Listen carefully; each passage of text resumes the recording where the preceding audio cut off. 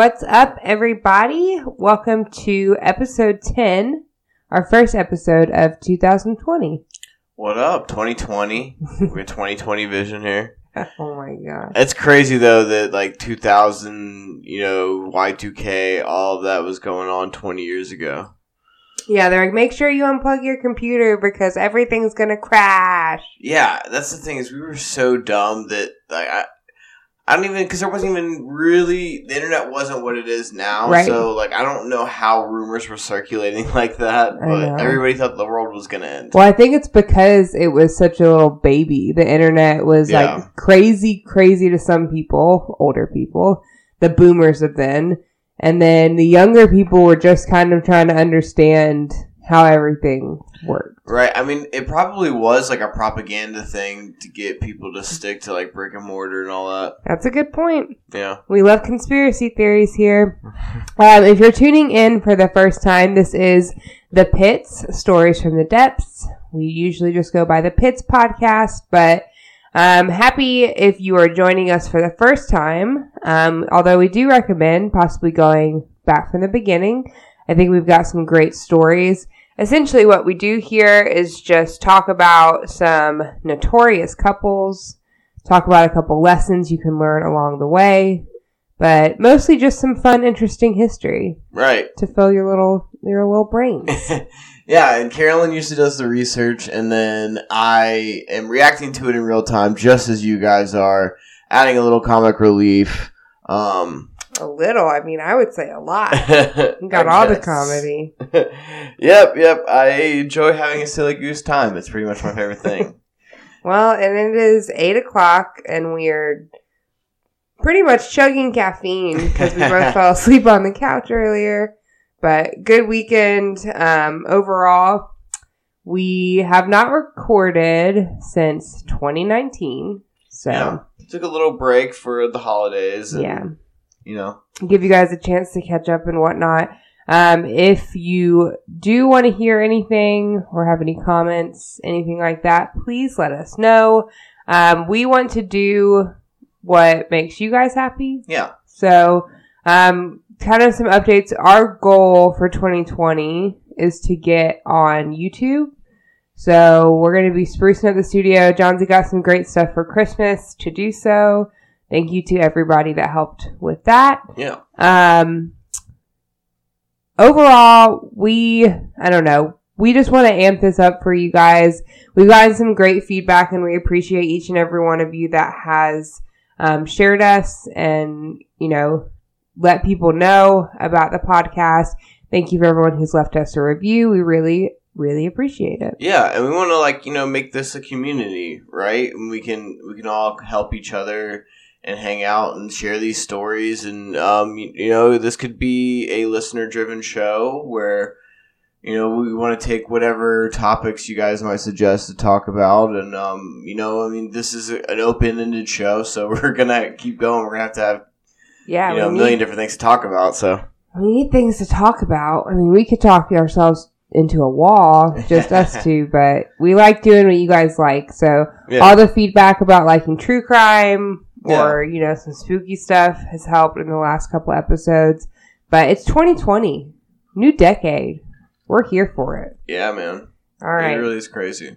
Well, I know we're in the future now. 2020 is big. We should have flying cars. But I just want to take you down memory lane. Okay. To a beautiful time of the 1950s. And isn't there always just like when people are like, I wish I could go back to, it seems to always be the 50s. Like the wars are over. Like, there's all this technology coming out. There's, big hoop skirts. People, the new shiny, like all the nice cars. It was a time of like innocence, I guess, and a lot of people look upon that time like nostalgically because it was like before the Vietnam War where the country was very split, but it was post World War II where we had just accomplished something great and we'd already lost so much, right? That everybody was like, you know what, we should come together. Yeah, I mean, there was still a lot of racial tension during the times. That's another thing. The 50s are only pleasant when you think about it if you come from white people. Right. Yeah, because that's definitely true. People who look different were not having that much fun in the 50s. So, but this is in the Midwest United States during the 50s. Okay, so teleport your brains, people. As beautiful as most things were, again, for, middle class white people, Midwesterners especially, like, nothing is really going on there. Everything is peachy keen, as they would say back then. Except when two extremely young people got together and ended up going on a murder spree that totaled 11 people in Nebraska and Wyoming between December 1957 and January 1958. So they were doing some murdering within a 2-month period. It's just weird because it's like, 57 to 58, but it's December, January. So, it makes it seem like it's a year long, but it's not. Right. So the couple that we're going to be talking about, is actually the subject matter of quite a few, media references. Like, movies have been inspired by them. Songs have been inspired by them. So, pretty interesting stuff. Their names are Charles Starkweather and Carol Ann Fugate. And this is when I immediately knew I wasn't going to like the girl. Her name's Carol, right? Yeah. Her name is spelled Caril. I just spelled, I don't understand. And I don't think I can, talk too much because my name is Carolyn. Right. And then I've gotten Carol, Karen, Caroline, just things that aren't. Caroline's pretty close. I've gotten everything. But you, on the other hand, I'm like, it's spelled like it sounds. John Yeah, people just want to do too much. I mean, I think people just their mind just goes to what they know. That's all it is. Like John C with a C? Like, no. They say Jonathan. I mean, that's a whole extra syllable. I don't know what they're doing. Yeah, no fun. Carol with a weird spelling. Caril. We're going to first start talking about Charles Raymond, also went by Charlie Starkweather. He was born November 24th, 1938 in Lincoln, Nebraska. He was the third of 7 children. His dad was Guy Starkweather and his mom was Helen Starkweather. The family would have been considered working class for the time, but very well respected. His father was a nice, mild-mannered carpenter, but he had really bad rheumatoid arthritis, so from time to time he would have to go out of work because the pain was so bad. And so his mom would go and part-time work it. Many people said that Guy Starkweather, his dad, was handsome and talkative. He would have been much more suited for white-collar type work, but he had the job that he had. When his father was out of work, his mom would waitress, to supplement the income.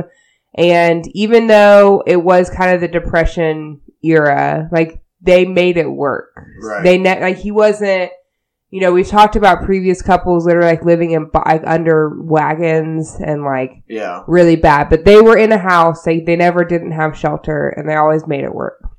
So, I mean, pretty middle class. Not the worst off. Right. And all the children in the town were considered to be well behaved.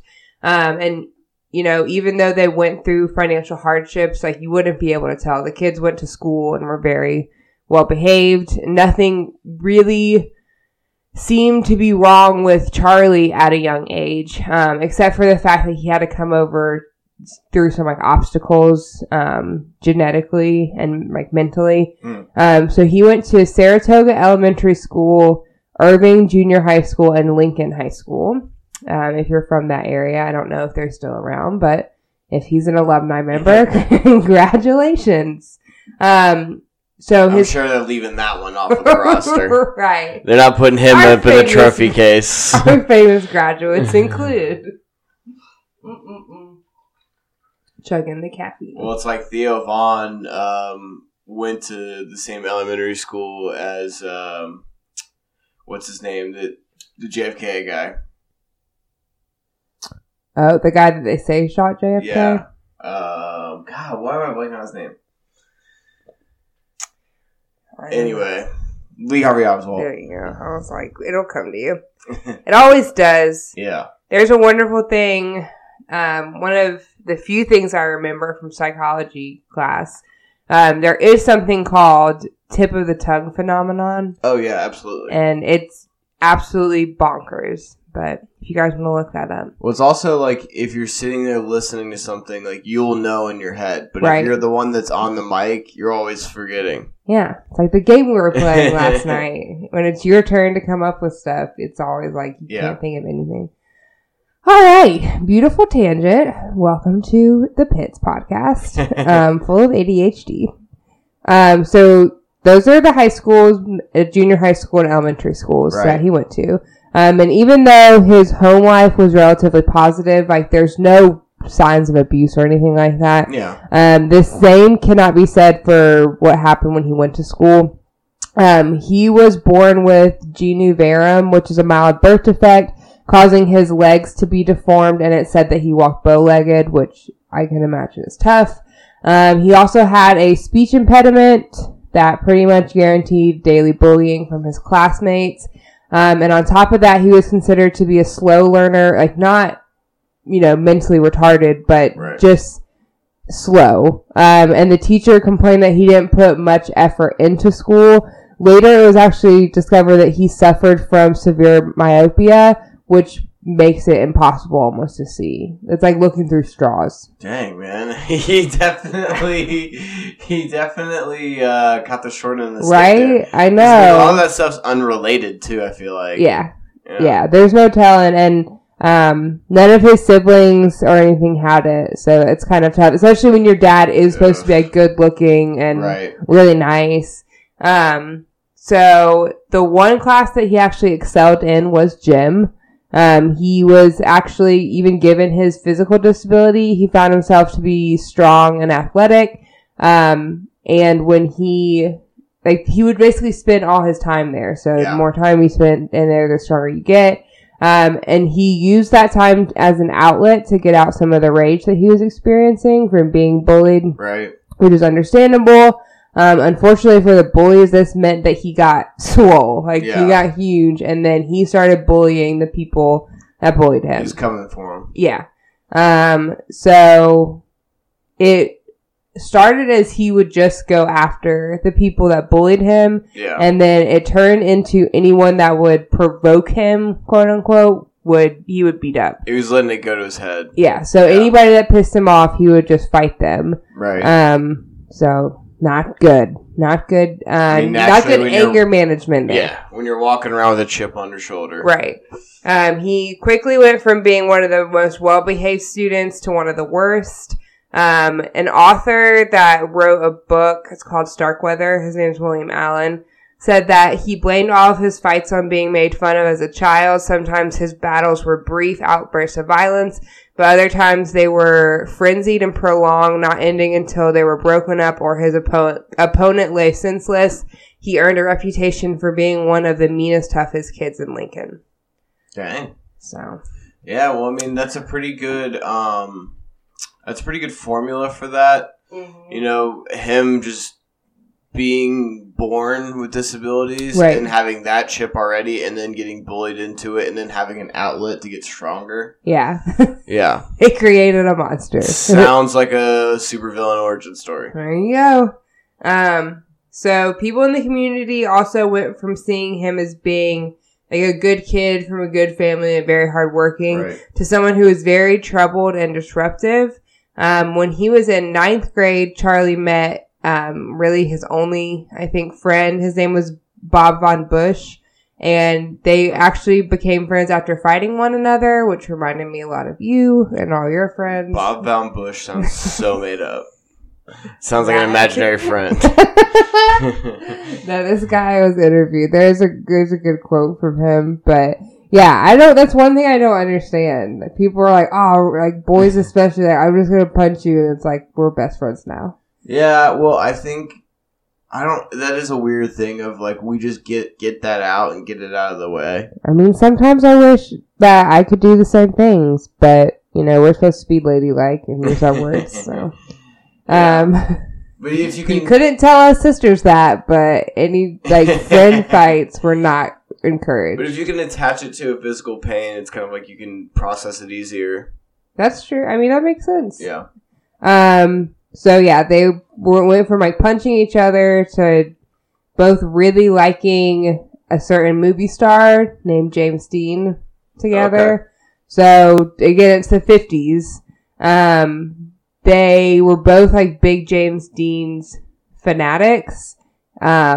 And they would do a lot of things, including dressing like him and trying to imitate him. And Bob would later say that he could be the kindest person you've ever seen. He'd do anything for you if he liked you. He was a hell of a lot of fun to be around too. Everything was just one big joke to him, but he had his other side. He could be mean as hell, cruel. If he saw some poor guy on the street who was bigger than he was, better looking or better dressed, he'd try to take the poor bastard down to his size. Well, damn. So, yeah. Hot and cold with this one. Yeah. It seems like he's got some issues, but bipolar perhaps. I don't know. Yeah. Psychologist. Right. Or psychiatrist or whatever. Whatever he would need. Yeah. Probably wouldn't have gotten the help he really needed back then anyways. Yeah. Mental health. It was definitely not at the forefront. Right. So one day, Charlie and Bob went to go see Rebel Without a Cause starring James Dean. And this was the movie that really began Charlie's fascination and what some people may call obsession with the actor. And particularly the character he plays in that movie. Okay. So Charlie was a redhead, which I'm also just add to the things you get picked on for. That poor kid. Jeez. Throw ginger on top of all of that. Poor ginger. So he would take shoe polish to make his hair darker. Oh, and then that's really kind of sad. It worked. Yeah. I saw pictures of me. It looks like. No. Yeah, and then he would style it like James Dean and wear leather jackets and cowboy boots and rimless, frameless, whatever, glasses, stuff like that. So he believed that he found a kindred spirit in that character, because it was also someone who'd suffered torment like his own, and was someone that he could admire. He developed what could be considered a severe inferiority complex and became very self-loathing and devoid of what most people consider morals. And he was basically, if I can't do anything right, then I'm just going to be bad. If everyone keeps telling me that, I'm a bad kid, but it's because I've come through, really bad circumstances. If they can't see that, then I'm just going to be a bad kid.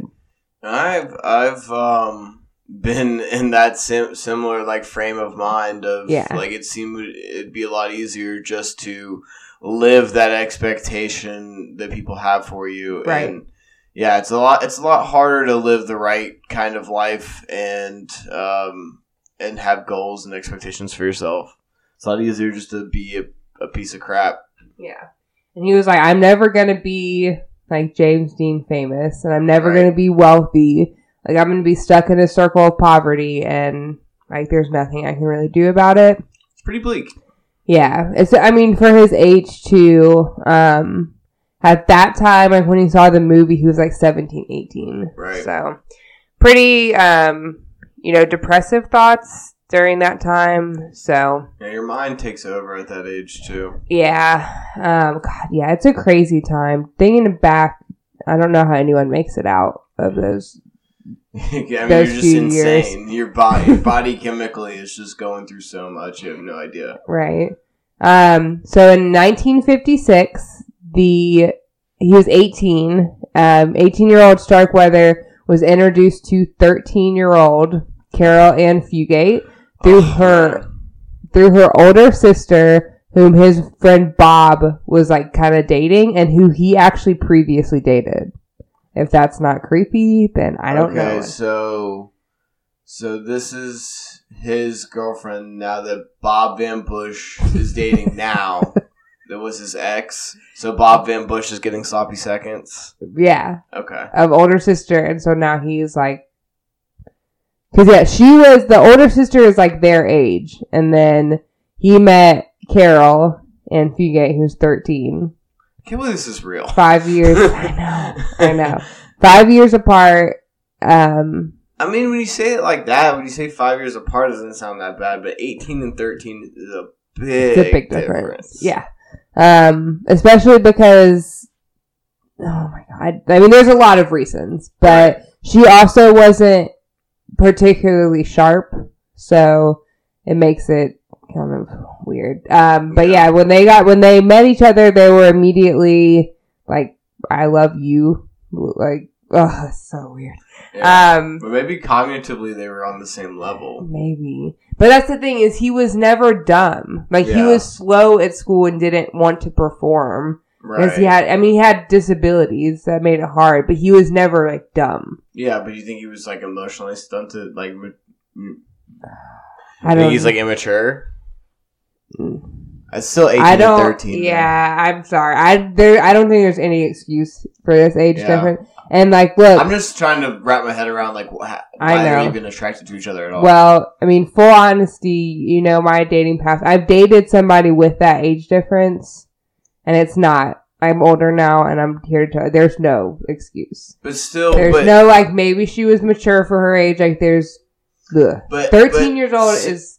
18, being 17, 18 is just a lot different than being 13. Even if you're 17, 18, dating somebody who's 5 years older, right? It's a lot different than dating somebody who's 5 years older. I mean, biologically and chemically, that shouldn't be happening. Right. It's gross. You're still a child, really, at 13. Yeah. So, and shame on her sister. Like, this is not something. But, yeah, the four of them would go on double dates frequently, despite her being so young. She was considered to be a pretty girl. She had dark brown hair and a good smile. She was also considered to be troubled and rebellious. Like, she was living with her dad and stepmom and her older sister, and they did have a stepsister, which you'll find out later. Okay. Not good things happening. All right. Yeah. So even though she was not very bright, she actually failed a year in elementary school. Charlie acted as if she was a goddess, like super intelligent, beautiful, which again, like for someone who's so much younger, it creeps me out. That is weird. Yeah. Yeah, especially if she was held back, so she was probably still like in elementary school. Yeah, it says she was going to the junior high school because he literally like gets a job so he can be next to the junior high school. It's so gross. Okay. Alrighty. William Allen, the author I talked about earlier of Starkweather, said that she was impressed by his cars, his toughness, his looks, and despite his poverty, the way he could give her almost anything she wanted. Charlie said that Carol meant more to him than anything had before. Without her, he would be thrust back into the world he hated so much. Carol almost even made him stop hating himself. He saw himself as reflected in her eyes, and he looked good. Okay. I know, and it's like... That's a lot to emotionally put on somebody who's that young. 13-year-old! Yeah, that's a lot. To be like, by the way, you're making me not kill myself right now. I know, but not even that. It's just, I don't know. And that's the thing is his mom was always in the picture, right. And he was a third of 7 siblings. So it's not like he couldn't give these feelings like care. I don't know if it's like what hole was not being filled at home, but yeah, I mean maybe he's just not enough to go around.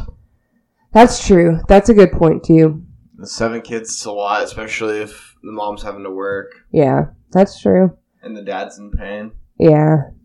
But it's crazy. I don't know. But I get it, like, definitely a lot. When you're younger, I'm not saying you're 13 young, those types of things, James Dean looking boys to anybody would have, I mean...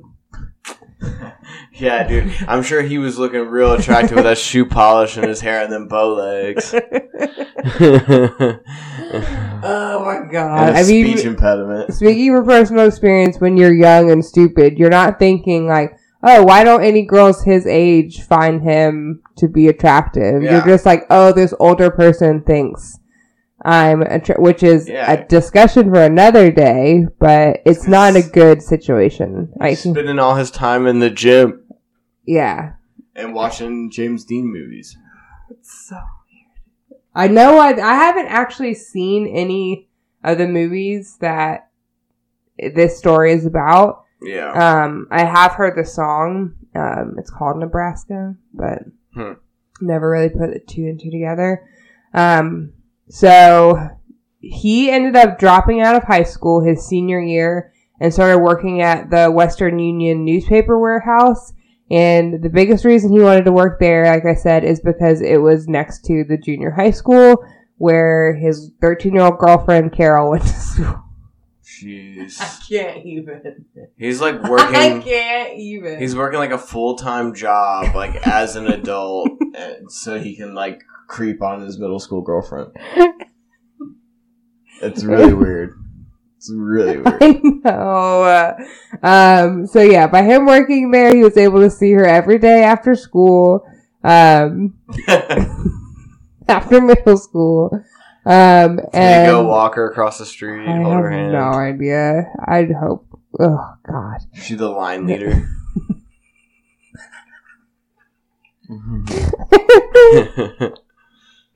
All right. If you can hear me clap, you should be silent. She's doing the thing where she puts, one finger on her mouth and one in the air. Jeez. So when he was at work, he really struggled. His boss later said that sometimes you'd have to tell him something 2 or 3 times. Of all the employees in the warehouse, he was the dumbest man we had. So nice. Yep. He actually would go on to teach her how to drive because, again, she's a child.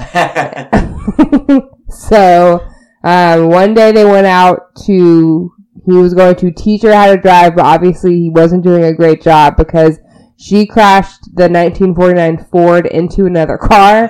And because his dad was the legal owner of the car, his dad had to pay for the damages. Oh, snap. And that didn't go well. One, because of the cost. Like, again, they're working, middle class hard work, lower middle class hard work. It's not like they just have a bag ready to go. Right.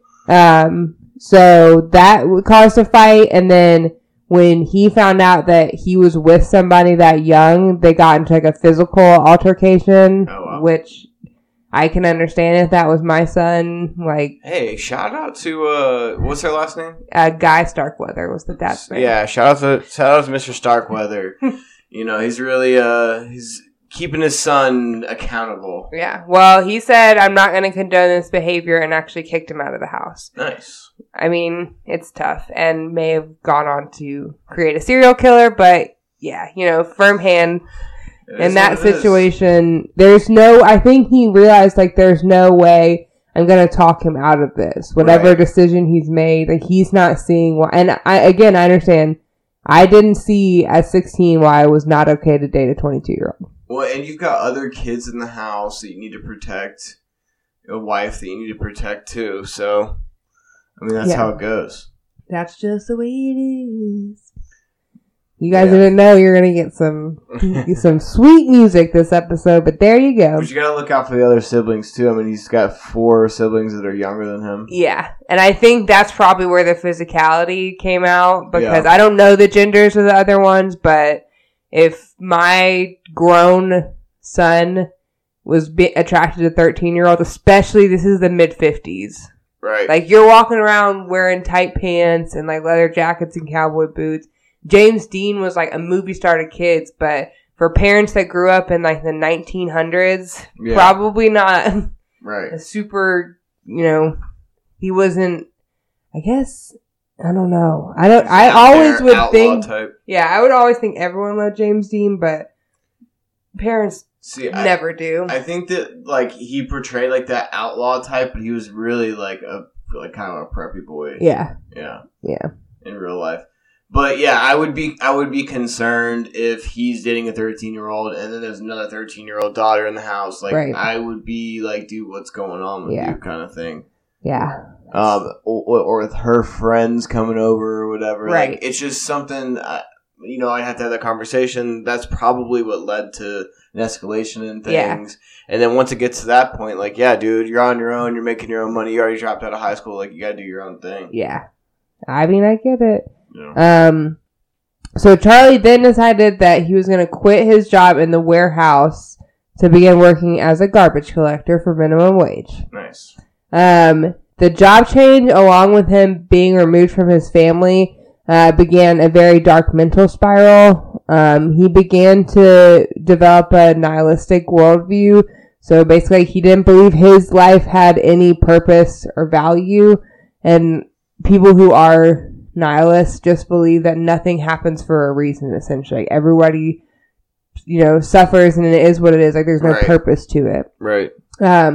He believed that what he currently was going through was going to be an indicator of the rest of his life, and that living in pain and poverty were just the cards that he was dealt. He began using his trash collecting route as planning sessions to rob banks, and he decided then and there, and I guess he was quoted as saying this, when he later was apprehended, that dead people are all on the same level. So, yeah, and very dramatic. He was determined that he would live a life of crime in order to try to overcome the poverty that he actually went through. The first murder that happened was actually because he was trying to get a stuffed animal for his, child girlfriend. I'm not kidding. That's really what happened. He went to go buy a stuffed toy dog, actually, from a gas station and realized that he didn't have enough money for it. So the gas station attendant was like, I can't give it to you on credit. And that didn't go over super well. So it was a super cold evening, and it was like, it was 3 a.m. almost, so there wasn't lots of people around. Right. So Starkweather went back in with a 12-gauge shotgun that he had gotten from Bob Von Bush's cousin, and the shells that he had recently bought for it, and murdered the guy. Okay. So, seems like a great reason. I guess it wasn't exactly the same day. Like, he had tried to buy it and then went to go get the shotgun and then came back. Okay. And shot him. His name was Robert Culver, and he was on duty at the station by himself. He had a young wife and a baby on the way when he was murdered. So, really sad. But yeah, I'm sure that he felt like, I guess, emasculated in that way. Exactly. Yeah, he was romanticizing everything. Yeah. Obviously. When he was there, like, originally, I guess people were also in there, and he got, embarrassed that he didn't have enough money. And so from reports, I guess the investigation they later did, he was working on a carburetor when Charlie came back into the gas station. He sold him a pack of Camel cigarettes, and then Charlie actually did drive off again. And then a few minutes later, Charlie turned the car around and went back. Culver was still behind the counter. This time, Charlie bought a pack of gum, got into his car, and then drove off again. It's weird. I don't know. I don't know the courage to do it. That's what I would think too. And he was talking himself out of it. Right. Or maybe just like really checking that nobody else was working, or I don't know. So he parked close by and put on a bandana tied over much of his face and a hunter's hat to cover his red hair. And then he went in with a loaded shotgun and then asked for money from the guy. Culver was working on the car and didn't even notice that anybody was there until Charlie shoved the shotgun into his back, and made him open the cash drawer. So he gets the money, puts it in a bag, and then the guy was like, I can't, because only the boss knows the combination. To the safe. Right. So all he could get which was out of the register, which was only $100. So Charlie takes him and makes the guy drive towards this old lady's house called Bloody Mary. Bloody Mary was considered a crazy old woman and would fire a shotgun full of rock salt at anybody who trespassed on her property. Wow. So he made... Gangster. Yeah, he made Culver drive out there, and then get out of the car. He was going to use Bloody Mary to do his hit for him, to do his dirty work. I don't know why. But Charlie later said that him and Culver struggled for the gun, and that Culver was shot in the scuffle. But when Culver tried to get up, Charlie shot him right in the head, right in the skull. Wow. All right. Yeah. Just no hesitation. Yeah, there wasn't like a huge fight to figure out who did it, because they just thought it was miscreants or vandals or whatever. Right. Oh, excuse me. The newspapers, because it was kind of a gruesome murder, did talk about it a little bit. And Starkweather actually went ahead and took the precaution of painting his car a different color. But just, even though he did that, he did a lot of other stupid things to draw attention to himself. It was said that most of the money that was stolen was in coins. So, yeah, $100 in coins. This just gets more and more embarrassing. Right? So Charlie used the change to buy some clothing for himself. And then, like, other than that, held on to the money so that there wouldn't be a lot of coin. I don't know. This is old school robbery. And because most people considered that a transient had done it, Charlie was pretty much off the hook. And this feeling of not being caught gave him like this euphoric sensation of, there's no way that I could be caught. Right. He's already having grandiose ideas and romanticizing everything in his life. Right. So it's not literally the worst thing that could happen for him. Yeah. Yeah. Yeah, it's like if you're already at the bottom, you got nowhere else to go. Right. Kind of feeling.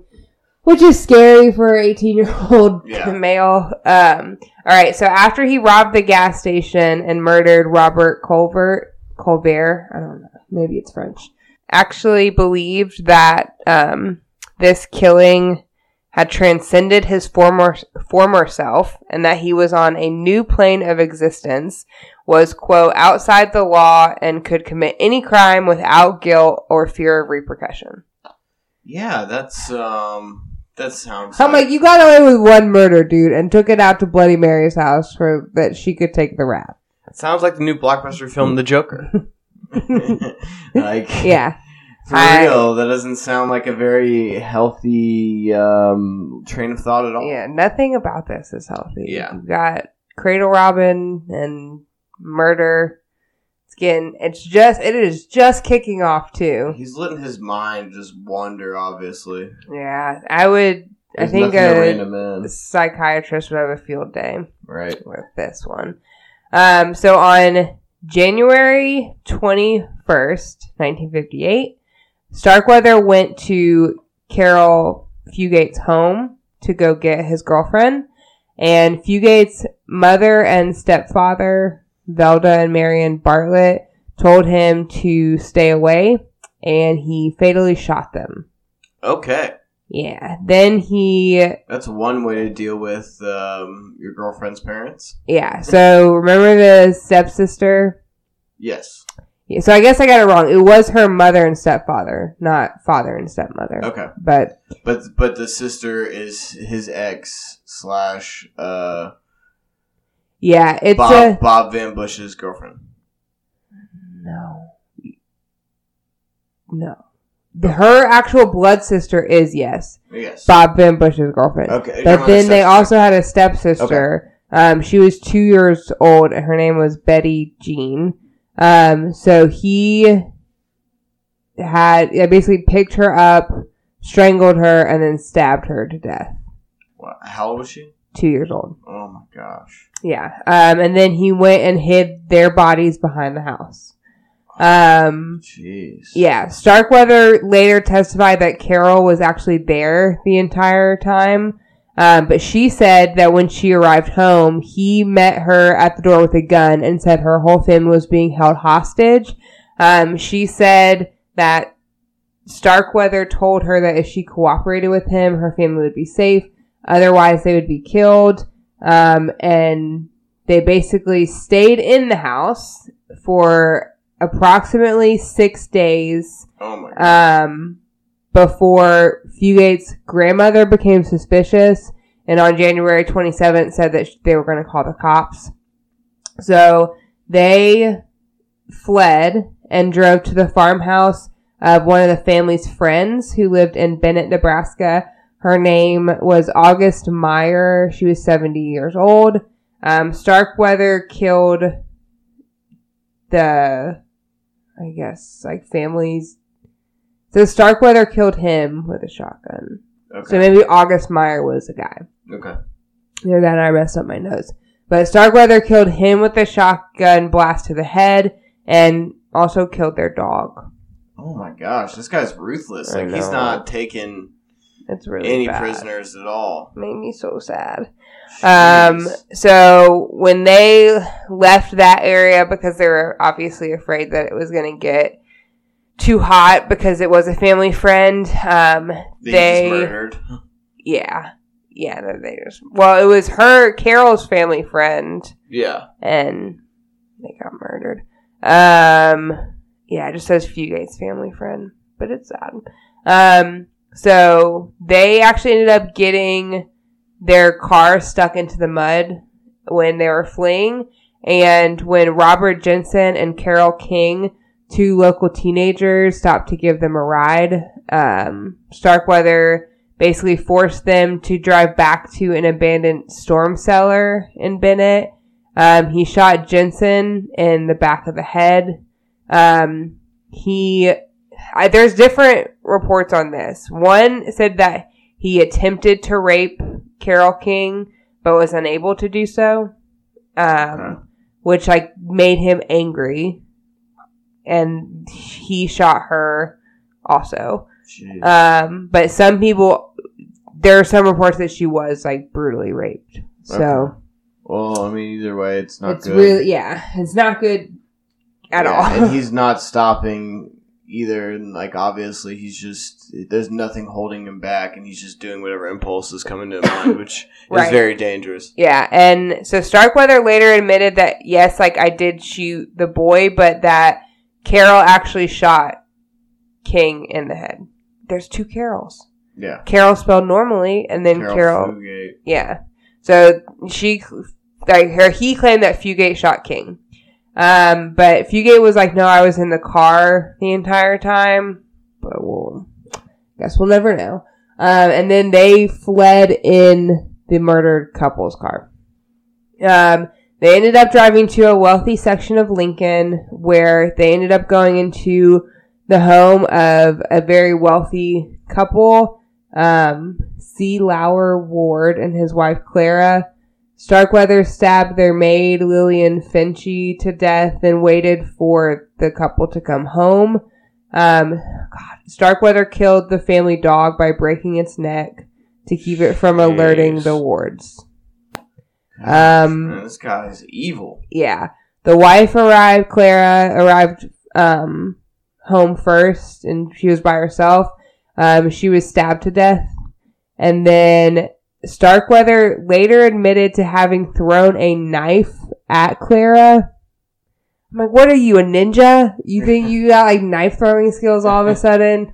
You're a pretty amateur, you're using a shotgun to kill people. Why is that detail even relevant? I don't know. Some people want to seem super cool. Yeah, I guess. But he said that Fugate stabbed her numerous times, which is what actually killed her. When the husband returned home that evening, Starkweather shot and killed him. I'm guessing because he couldn't fight. The guy was probably bigger. They took the couple's 1956 Packard, dumb idea, with stolen jewelry from the house and fled to get out of Nebraska, all in all. So that was a nice car. 1956 Packard at that time was a nice car. Yeah. It's 1958, so it's relatively new. And then also the amount of stuff that was stolen definitely got the attention of the authorities. And there was a huge uproar within Lancaster County, which is where it was in Nebraska. Law enforcement started sending officers house to house to search for people that could be hiding. Governor Victor Emmanuel Anderson contacted the Nebraska National Guard. So they killed the wrong people. Yeah, and the Lincoln chief of police called for a block-by-block search of the city. After several sightings of them were reported, obviously in the car still, dumb. The actual Lincoln Police Department got criticized because it can't be that tough, essentially, to catch these people. Right. So they needed a new car because obviously that one was very hot. They came upon a traveling salesman named Merle Collision sleeping in his Buick along the highway outside Douglas, Wyoming. And he woke up and was fatally shot, which has got to be the worst way to wake up. Starkweather later said that Carroll performed like the final kill shot because his shotgun had jammed. And he later actually said Carroll was, quote, the most trigger happy person he had ever met. Even though Fugate denied having ever killed anybody. Oh my God. And this is where I'm like, literally this could be like a comic strip because everything that keeps not going well. Like, you should just quit being a criminal because you're not very good at it. The salesman car had a parking brake, which was something new to Starkweather. Never seen a parking brake before. So he attempted to drive away, but the car stalled because the brake had not been released. Right. He tried to get the engine to restart, but failed. And a passing motorist stopped by to help. Like, all these poor Good Samaritans. Starkweather threatened to kill him with a rifle, and a fight broke out. At that time, a deputy sheriff actually arrives on the scene. Wow. And Carroll gets out of the car yelling, basically, it's Starkweather, he's gonna kill me. So she's playing that card. Oh, she's a little manipulative little girl, huh? She's really ride or die, but Bonnie was doing that too. Bonnie was a real ride or die. Well, but Bonnie was also saying she wasn't pulling triggers when she was. Well, she couldn't have said anything because she got murdered. Yeah. It's the public that was like, what was her part in it? Right. But it's pretty widely assumed she killed people too. And there are reports of her killing people. But yeah, she was very, knocked down. Right. I'll say that much. So he ends up driving off to try to evade the police and ended up getting over speeds of 100 miles an hour, which is a lot for cars back then. Right. A bullet shattered the windshield and flying glass cut him deep enough to cause bleeding, which I'm like, okay, that could be nothing. Yeah. But it's pretty easy to cause bleeding with shards of glass. Yeah. No, listen to this. Again, this is no Bonnie and Clyde. He stopped and surrendered because the Converse County Sheriff said, or his name's Earl Heflin, said he thought he was bleeding to death. That's why he stopped. That's the kind of yellow son of a bitch he is. No, I'm bleeding. I'm like, dude, have you not seen enough people bleed to death? All the people you stabbed? Yeah. They were like, oh, Carol's running to them like, oh my God, help me. And then he's like, I'm bleeding. The biggest baby criminals ever in the history of criminals. You watch people bleed out like you would think you're doing the same thing. Yeah, killing people with shotguns. That's so gruesome. We stabbed a couple people, right? Yeah. Supposedly they both did. Well, I'm willing to bet that he's more of the trigger man and she's more of the stabby. She's stabby happy. Yeah. Ugh. Gross. Okay, so they both are in police custody, essentially. So Starkweather chooses to be extradited from Wyoming to Nebraska. I mean, they're not huge differences. They do have the death penalty. They're just different. One was the electric chair, and I forget what the other state had. Maybe hanging. Yeah, they probably didn't have lethal injection at that point, huh? I don't think so. But yeah, it was basically one, which of the two do you want? Right. Because he knew he was going to get put to death. Right. It's going to make me really mad. Oh well. Great research here. May be able to find it for the show notes. So he knew that either state would have executed him, but he was actually not aware that Wyoming's governor at the time opposed the death penalty. Yeah. So maybe if he would have stayed in Wyoming, he would have not been put to death. Right. But Starkweather initially stated that he did kidnap Carol Fugate and that she had nothing to do with the murders, but he kept changing his story several times, and at her trial, he said that she was a willing participant. She has always maintained that he was holding her hostage by threatening to kill her family, claiming she was unaware that they were already dead.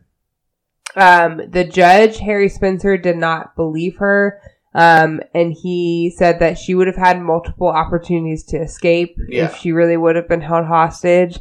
And also, they found evidence that she couldn't have been telling the truth, because one of the things is when she first was running away, she was being held, obviously, and she was like, I just want to call my parents, I just want to go home. And so they were like, she obviously doesn't know her parents are dead, right. So she couldn't have been there. But then the sheriff that was in charge of that department found clippings of the things about her parents' murders in her pockets.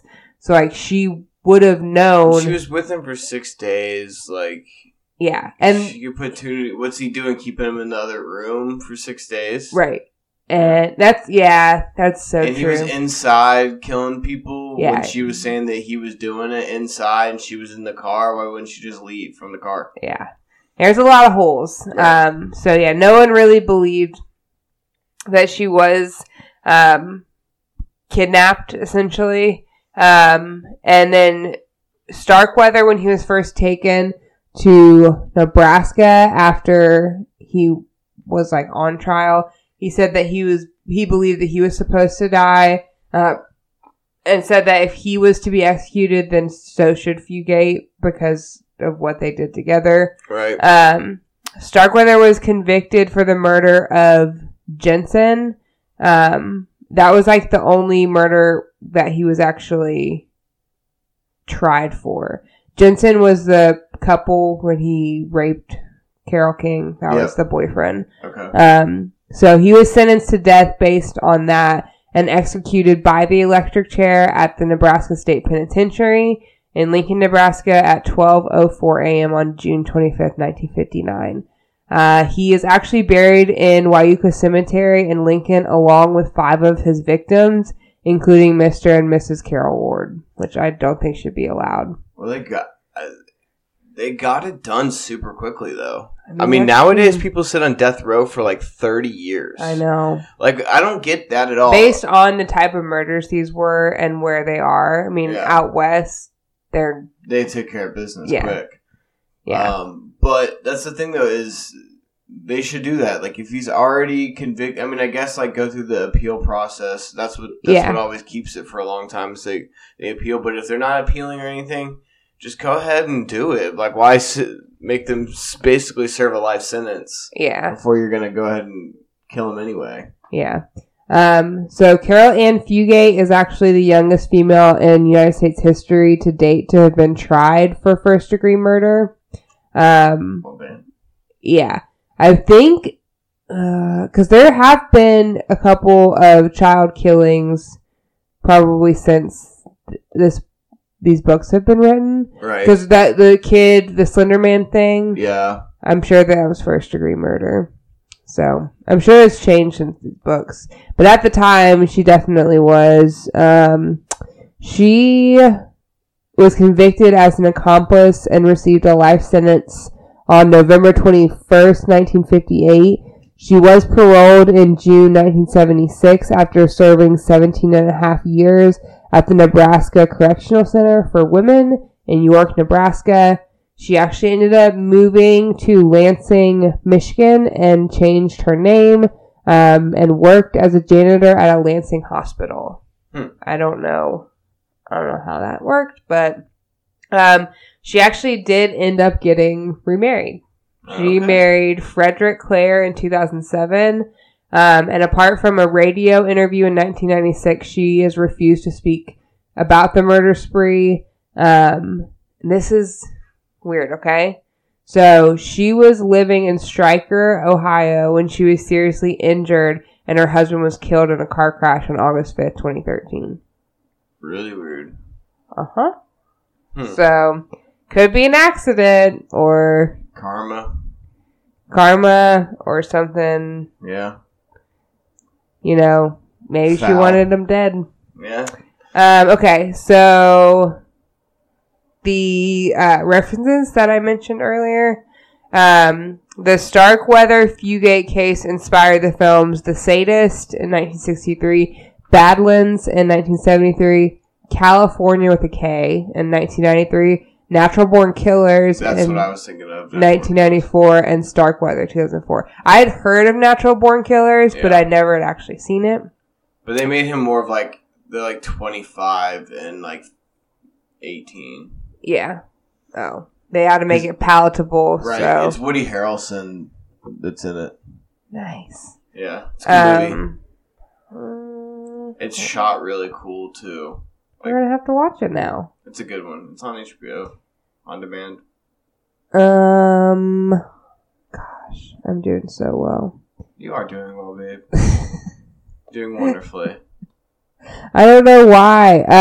Okay, Bruce Springsteen's 1982 song "Nebraska" is a first-person narrative, apparently, about the Starkweather murders, which I found really interesting because I'd heard that song. And then there's also a 1996 Peter Jackson film called The Frighteners, which is like eerily similar to this story. Right. There's a Criminal Minds episode, which has come up before. But yeah, overall, weird. Just a weird, very codependent, young people letting their minds wander and this will be the third time I've said it, but romanticizing things. Right. Especially at a young age and, you know, romanticizing death and murder. Right. And all of that and just getting positive results from committing these violent acts. Right. I mean, I'm not saying like it's a good thing that he's doing. I'm saying like he's getting away with it. He's getting a better sense of self-worth. Right. From beating up people and all of that. So I think that all fuels his anger and what's driving him to commit these acts. Yeah, I agree. Also, if we ever do, you know, take this show on the road, there's a lovely thing I found called field trips.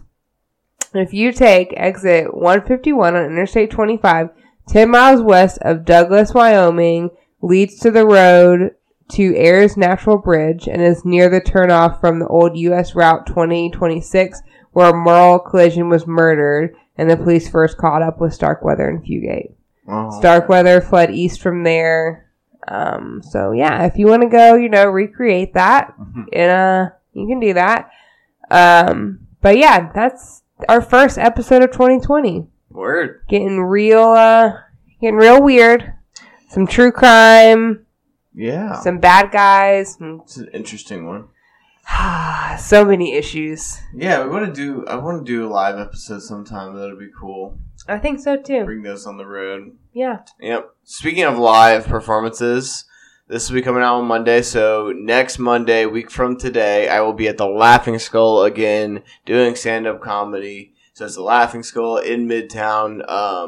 It is in the back of the Vortex Lounge. So yeah, come check that out. It's right before my birthday, so you can come early celebrate with us. Yeah, should be pretty fun. It'll be a bunch of good comedians on the lineup. If you came out last time, I appreciate you guys. you're off the hook. So if you or you can come for round 2. Right. It's all new jokes. Yeah, it'll be all new jokes, all new material that I'm working on that I enjoy. So come on out, man. Get a laugh for show. Yeah, and continue to like, share, subscribe, follow, all that stuff. We have a Facebook page now, so you can share us that way. You know, tell people about us. We're on iTunes, Spotify, Soundcast, Stitcher. So many options. All that. So, thank you guys. I hope you are having a wonderful start to your 2020. We are going to be having some great content for you this year and hope to continue to grow with you and get spooky and weird together. Yes. All right. Stay blessed, y'all. Y'all deserve it. Bye. Peace.